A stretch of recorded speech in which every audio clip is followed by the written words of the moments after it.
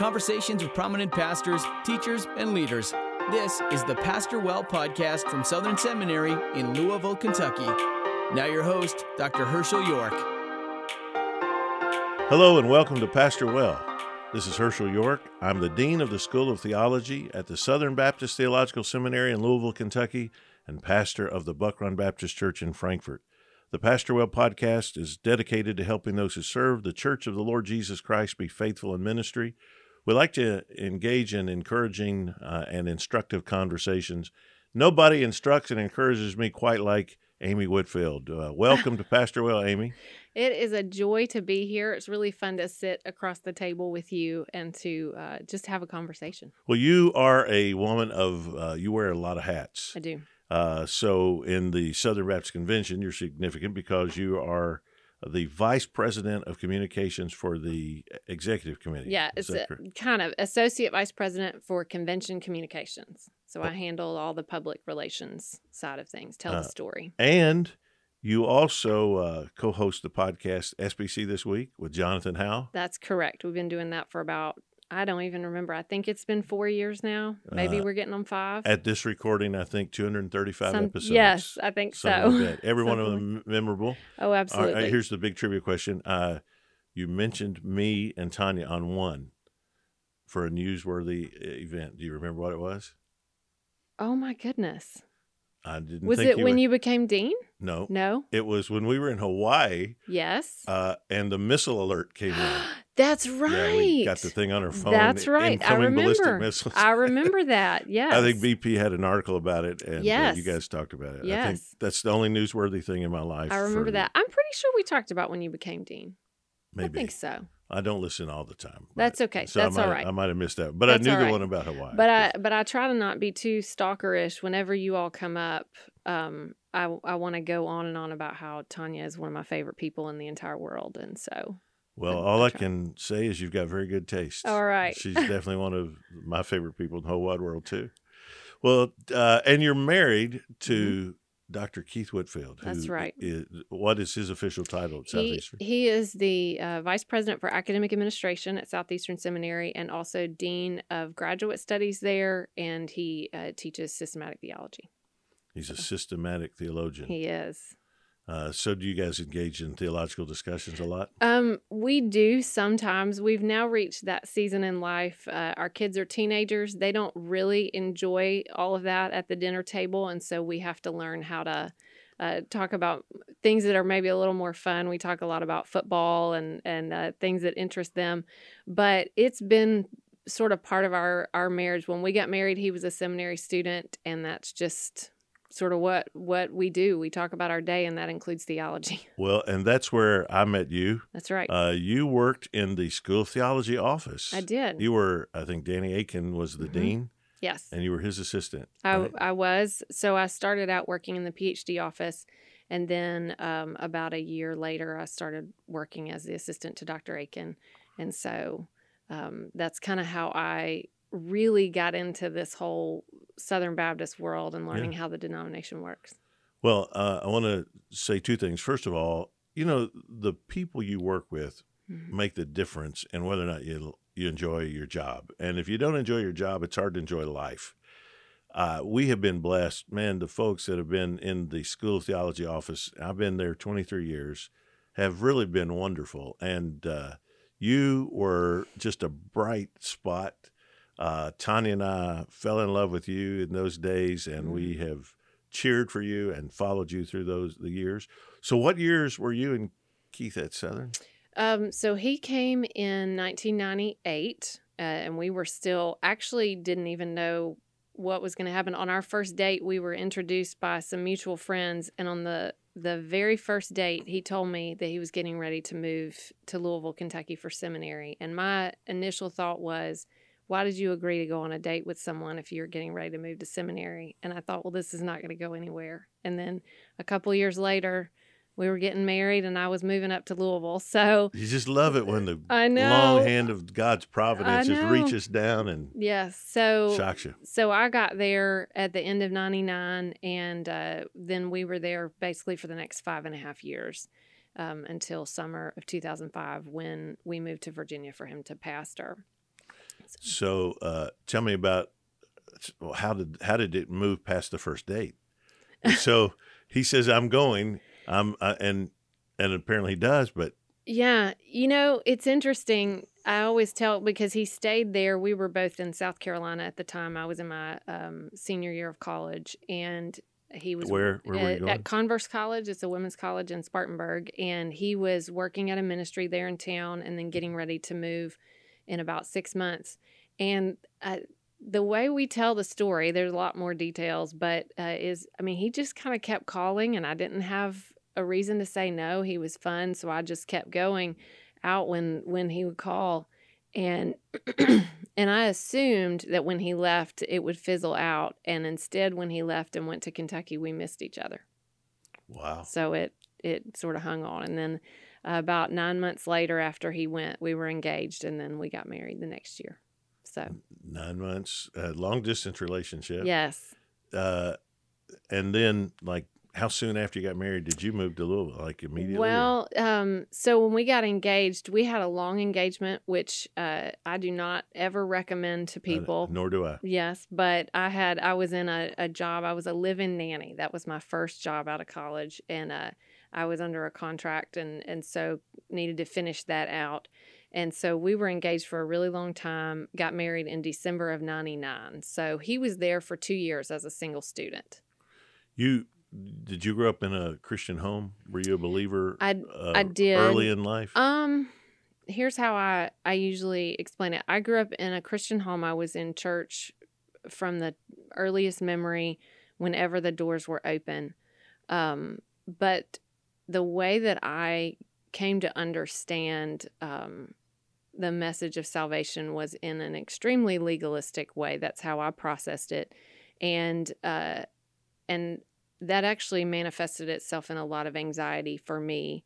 I desperately wanted to know the Lord. I wanted to be saved, and so I was going to do whatever I could. So when I was 13, I did walk down an aisle. I always believed that Jesus was the Son of God. I always believed the things that had happened in his life, but I still assumed that I needed to do things in order to get to God, in order for him to accept me. And I had a real mark in my freshman year of college when a friend who I was actually witnessing to and bringing her to events, bringing her to things, she's hearing the gospel. And she came to me and said, I don't understand if Jesus came to earth and he was so wonderful and he performed all these miracles and people loved him, why didn't he just stay? Why did he have to die? And I did not know the answer. That's a real marker for me to recognize and understand what I didn't understand, even as I had been working to please the Lord. And so I was at an FCA retreat in North Carolina at Ridgecrest, and a friend of mine was doing a huddle group, and so she was giving me an example about how she had asked her group, what percentage did you feel like you would be saved if you were to go to heaven? What's the percentage? How likely is it today? And in my mind, as she's sharing this story with me, she has no idea what I'm working through. I was thinking, well, I'm at a retreat. It's been, I'm probably about 75%. Things are pretty good. And then she just in the conversation said, well, then I explained to them that it can only be 0% or 100%. Yeah. And I thought, what am I missing here? And I didn't say anything. I just kept nodding and smiling. Well, we split up to go our separate ways. And it's just rolling around in my mind. And I thought, how could it be 0 or 100? And it was this, I can just feel, it was like the last piece of a jigsaw puzzle that I had heard pieces of the gospel for years. I went to a Christian high school. I had heard them at all of these things. And it was like the logic of the reason that it's 0 or 100 is because it's about what Christ did, not what I did. And that's the moment that I accepted it. So I grew up in this whole setting and heard the gospel all my life, but I was 18 years old when... Your story is remarkably like Tanya's. Yeah. That's just amazing. I can remember the night it just hit her. It was in our very first few months of marriage. She said, you mean God loves me the same no matter what I do? Mm-hmm. It's It's that grace awakening. There's Yeah. just nothing like it, and her life really changed then. And I used to wrestle with the fact, I think a lot of people do, that, my testimony didn't seem very glamorous or anything special. And then one day, this is about 10, 15 years later, I was reading the story of the Pharisee and the tax collector. And, Jesus is placing them and saying which one is more justified. And it hit me. The Pharisee over here, that was me. That was me thinking that I could reach, and he saved me anyway. Like he did that. And I really at that point began to see how miraculous it was that I was convinced that I could figure out a way. And he opened my eyes. Praise the Lord. Yep. That's a great testimony. And were you ever thinking, oh, I want to be in ministry, or I want to marry someone in ministry? Absolutely not. It was No. just like not on your radar at all. Not on my radar at all. I was a politics major and really wanted to work in messaging communications for the political side on Capitol Hill, something like that. And I had this moment my junior year of college when it was time to do an internship, and I had an opportunity to go to D.C., work in a senator's office. But what I wanted to do was do an internship at my church. And I look back on that and realize that was a very strange decision to make at the time. And so I was, I liked working with girls, youth girls at the time. And so I look back and see some workings that the Lord was doing in my life where I was more drawn to ministry. Then I, met Keith, and he's off to seminary, and I was very nervous about being a pastor's wife. My grandfather was a minister, and it took a toll on my grandmother, just the challenges of being a pastor's wife. And I had witnessed that, and so I was afraid of that life. And then I remember one day, it was very similar. I can remember where I was, like this little light bulb went off that said, hold on, I've been feeling called to something. Ministry is what I want to spend my time doing. If this is who I believe I'm to be married to, I get to do this with him. This can be my walk. And then I began to learn it doesn't have to be as hard as what I witnessed. We can set out for something different, and we can make that a goal. And so at that stage, we just started walking together and doing ministry together for 20 years now, has been one of the greatest blessings of my life. Indeed. You were a pastor's wife for a while. Keith was a pastor. Mm-hmm. How did you like that? How did it go? Boy, it is, it can be a difficult, challenging thing, and it can be a beautiful thing. And I think it was more beautiful than it was difficult. Even the hardest days, and I can remember some very painful ones, just some of it just sitting with people through painful situations, some of it figuring out how to navigate through conflict, things like that. When you come out the other side from those situations, you can really see the beauty. You get to see the Lord working. One of the most difficult lessons, I think, was how much you have to sit with people in their pain when you're in local church ministry. Especially, we were in a rural setting. There was a season where he had an associate pastor, but there was a lot of the time that it was just him. So it really was the two of us, and learning how to have empathy while also keeping your emotional well-being to be able to parent your children, to be able to have a healthy marriage. We had a lot of conversations in the kitchen. That was our place where we would really talk through things. But I would not trade it for the world. It was an incredible. What we've discovered is that in the ministry, especially in the local church ministry, you have no control over the stuff that happens, Right. And you are simultaneously sometimes overwhelmed with waves of incredible joy and sorrow. Yes. And you have no control over their duration. You have no control over their intensity. Just last week, in our church, I had to deal with 2 suicide attempts. a baby with bacterial meningitis. I mean, it's just these are hard things to sit with Right. people, and yet at the same time, I'm just seeing the grace of God in such Right. incredible ways. Right. And you have to walk out of one situation right into And another, yep. and you have to weep with those who weep and laugh Right. with those who laugh. Right. That's what it is. And then Keith left the pastorate to go to Southeastern. We had sort of a stopover here in Nashville. It was a very interesting season for us. We came here. He was finishing his dissertation, and we came to Nashville and were preparing to plant a church. And we were beginning. We had a church that was sending us out here that we had been a part of and connected with. Keith was teaching in a small college locally while we got ready for that. And we were in the middle of the core group had been formed, sort of the team that was going to come and do it with us. Fundraising was about to begin.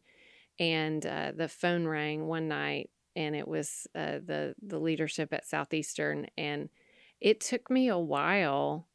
As much as I loved, obviously we were close with Dr. Aiken, it took me a while to wrestle with what was happening in that call, because we had been sort of heading down this road, and doors were opening, and things were really, there were some things that were falling into place. So what we did is we just tabled. We said, well, let's just stop these conversations for a little bit. That we were the core group, we informed them everything that was going on. And over the course of about 4 months, a lot of prayer, 2 visits to North Carolina, tons of conversations, we finally said, well, we think that the Lord is pointing us in this direction. And it was interesting because we would sometimes ask ourselves, what were those 2 years about?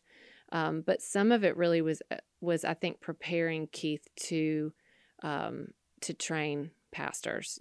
He spent a lot of time in the area with local church planters and other people doing a lot of one-on-one mentoring. And so we know the Lord used those 2 years, and they were really a beautiful, sweet time for us. But that was kind of our little interlude before then going to North Carolina, where we've been for almost 8 years. Well, you and Keith really function as a team, even though, both of you are doing different things. Right. You're working with the EC now, but you're still a professor's wife, Right. And he's your husband, and though you're doing this, and you're rearing children together, Right. So I would say your greatest teamwork would be in child rearing. Tell us about your kids. So we have a 16-year-old daughter and a 14-year-old son. They were born. Well, Mary was born in Louisville and was there. We were there until she was 1.5 years. Drew was born right after we got to Virginia. So their kind of formative years were when Keith was a pastor. And we really have treated our ministry as something that they're a part of too. Right. And of course, it's a real balance, because you don't want to just force them into everything. You want to bring them into everything, And so they just, when we were in Virginia, they went with me all over the place. They were with me at church when I was working on certain things. In Virginia, I just was home with them, and then I had several ministries through the church there that I was involved in. And so as many things as they could come with me, they did. And so they really just saw us pouring into people's lives. And I had grown up in a home where my dad worked in high school athletics administration. And so we were always with him. We were selling tickets at tournaments. We were selling T-shirts. We were part of everything. We knew all of the people that he was working with. So that was not foreign to me. It was like, this is a family thing that we do. And so we just approached it in the same way. As they've gotten older, we've had to learn how to let some of their interests and things blossom. Our daughter is part of the leadership team, the student leadership team for their youth group. And we're learning how to, we don't ask a lot of questions. We let her decide to apply for that. She's got a meeting, she goes. I'll ask her how it was, but I also say, okay, I'm going to let you follow sort of your ministry path. And then our son has had some things he's helped in at the church. So letting them sort of grow and develop has been really important. But we love being together. We love just having a good time. I just was talking to you earlier, we've loved every season. And the teenage years are even more enjoyable than I expected. Everybody talks like, oh, the teen years are just awful. Right. I really think we need to reverse that narrative. I just don't think that's necessarily true. They're so much fun. I would say the hardest thing about the teen years has been the transition to sort of the emotional needs, where when they're young, you got to do everything. Got to make their food. You've got to take, every step of their day, you have to be there. When they are teenagers, you have to learn how to be emotionally present. We've even had to learn how to take things off our plate, because in the middle years, we both had a lot going on. The kids would kind of go with us. We would do things. As they came into the teen years, we started to learn with each day, maybe we have something planned for that evening. Maybe we'll come home and find out that a conflict happened with a friend that day, and we've got to drop what we're doing because we need to be able to sit for an hour and talk through that. And learning that we had to sort of shift our responsibilities so that we had flexibility to be present, and how important that is. That was a big lesson for us. And then also learning how to now sit with them on hard days without it, crushing our souls. Because that can be so hard when they're going through pain. You feel what they feel. Yes. In the midst of all that, being a parent, and you wrote a book. I did. SBC FAQs. Facts. Yes. FAQs, yeah. Yes. A ready reference. All right. Now, I'm a guy who grew up Independent Baptist, Right. made a very intentional decision to be a Southern Baptist, studied it in great detail before leading my church in and bringing, myself entering the SBC. So I sort of geek out on this stuff. Right. I'm convinced that a lot of our younger Southern Baptists growing up in churches don't have a deep understanding of or appreciation of the SBC. So why did you write the book, and how can it help that situation? Well, that's been an interesting journey because I did not grow up Southern Baptist. So I came out of a more fundamentalist, background, is very independent, autonomous.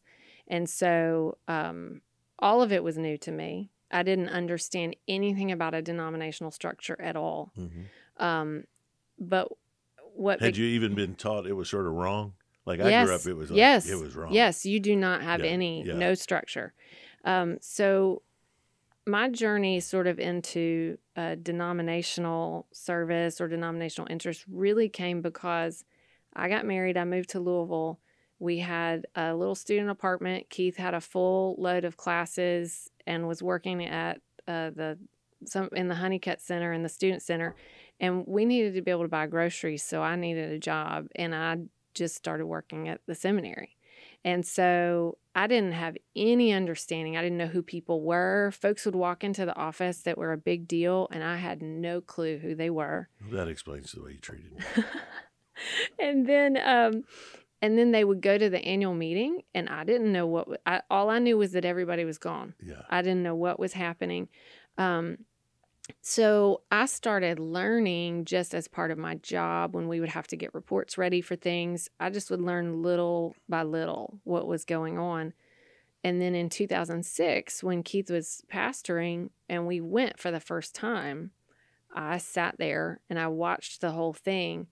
And it actually brought back a lot of the things and concepts that I had learned in college in my politics major, because my focus was political philosophy and understanding how systems worked. And I can be a little obsessive about that. And you got to remember, this was also a season when I was at home with the kids. And I had this, I tell people, and my friends told me that this was not normal. I didn't realize it at the time, but it was this magical year where they would sleep from 8 at night. They would go to bed at 8. They would sleep until 8 in the morning, and then they napped from 1 to 5. So in those hours when they were, asleep or whatever, I was so interested in what was going on. The blogs were getting big at that time. So I just started figuring it out, and it was just my own interest. Well, a few years later when I started working for Lifeway, and I was working with that communications team, we were navigating things that were happening at the convention. And I would get in these conversations where everyone was worried about what was going to happen. And I would finally say, well, that person can't do that. The procedure doesn't let them. And everybody would just look at me like, how do you know all this stuff? Right. And so it just kind of started after that I just started learning as much as I could. And then I would sit down and figure out based on what motions were coming up, how this is going to go. But in the process and through the podcast, I realized nobody else understands these things. And so, mutual friend of ours, Keith Harper at Southeastern. I used to be his pastor. Yes, at Southeastern, history professor. And I finished my master's. And by the way, just like me, Yes. I mean, Keith came out of the same Yes. independent fundamentalist group I grew up in. We were both same background. So, and when I came at Southeastern, I had started a master's at Southern before our kids were born, one class at a time, and then I stopped, thought I would never pick it back up again, graduated from Southeastern like 18 years later. But he was my supervisor in my master's, and he just said, I don't think people understand this. Do you think you can explain it? And I said, yeah, I can explain it. So it just kind of started. And that book, it took time, but it really, I mean, it was just, let's look in the bylaws. Let's figure out how to explain this in the most concise way possible, because people want to be engaged, but they don't know how. Right. And that's. What do you say to a young man or woman that are Southern Baptist in name only, Right. but they go, I just don't know that it's worth it, and Right. that they want to let's just worry about our local church. Mm-hmm. What do you say to them? I mean, the one thing that can galvanize people the most is mission, Right. and really you have to point to the result, the end result, which in a sense is really looking at what our mission boards are doing. That's kind of the front line, and to say, no, it's not just a cliche. It's not just a cliche. We really can do more together than we can do apart. Absolutely. And but then it's sort of the next step. You give them the vision. This is what you're being a part of. But then it's sort of the next step to say, okay, you want to be a part of it. Now let's talk about how. And I think the one challenge that we had for a lot of years was convincing people why a business meeting was worth their time or worth their resources more than a conference for their own edification or building up, because you're competing with, they only have so many days a year they can do something. They only have so much money, and they maybe are going to lots of conferences with breakout session speakers, which are great. I go to a lot of those too, but that's what you would get is they'd say, well, going to this business meeting is not worth my time. That's the part that's hard, is to explain, here's why this vote over a 5-minute period matters. Here's the difference. Well, there's nothing like just showing up. Right. I'm a believer. The church I serve, Buck Run, we give 11% to a cooperative program. Nice. We this year had a Lottie Moon offering over $100,000. That's amazing. I love it. It is amazing. We send a full contingent of messengers to the SBC if we possibly can. So I'm a believer, and as one who came into it in my younger years, I see the necessity of it, and this is why I think you're so key. I think your mentorship of young women, your leadership, showing, first of all, the SBC is complementarian. There's no question. It's in our document. We believe that God made us equal, but He made us different. But we really want to use and to see God use women and leadership roles that are appropriate. Well, you're one of those, Amy, that I just take great delight in. Thank you. How are you raising up another generation of young women? Wow. Well, that's been an interesting thing that's developed over the last few years. And I think it has been that it's kind of been a chicken and egg thing, that as more women have had opportunities to get involved, pathways to get involved, then we have sort of found each other. There are so many ways that women can serve, certainly in the local church. And I talked about it at our church in Virginia. I did a number of just different types of things there, but also at the denominational level. I mean, we just have, we have so many different entities, so many different, and you go down to the state level, and so many places for people to use their talents. And most of my friends who are in that kind of service, they're doing the things that they really were always good at. I mean, the things like parliamentary procedure and things that interest me now are the things that interested me when I was 15. The things that I did when I was in college, they're the things that I was always good at. And that sort of shows something right there, because same thing, my friend Elizabeth Graham, who works at the ERLC, she is a rock star event planner. And she's just incredible at it. That's the place that the Lord has gifted her, and that she can assist with that. So as those have opened up, we've all sort of found each other, and then started saying we need to have places for encouragement, for mutual encouragement, to learn from each other, because there are some specific things that just being a woman in this space that we need to be able to learn together, and to mentor each other in ways, and then also to encourage women, who are coming up.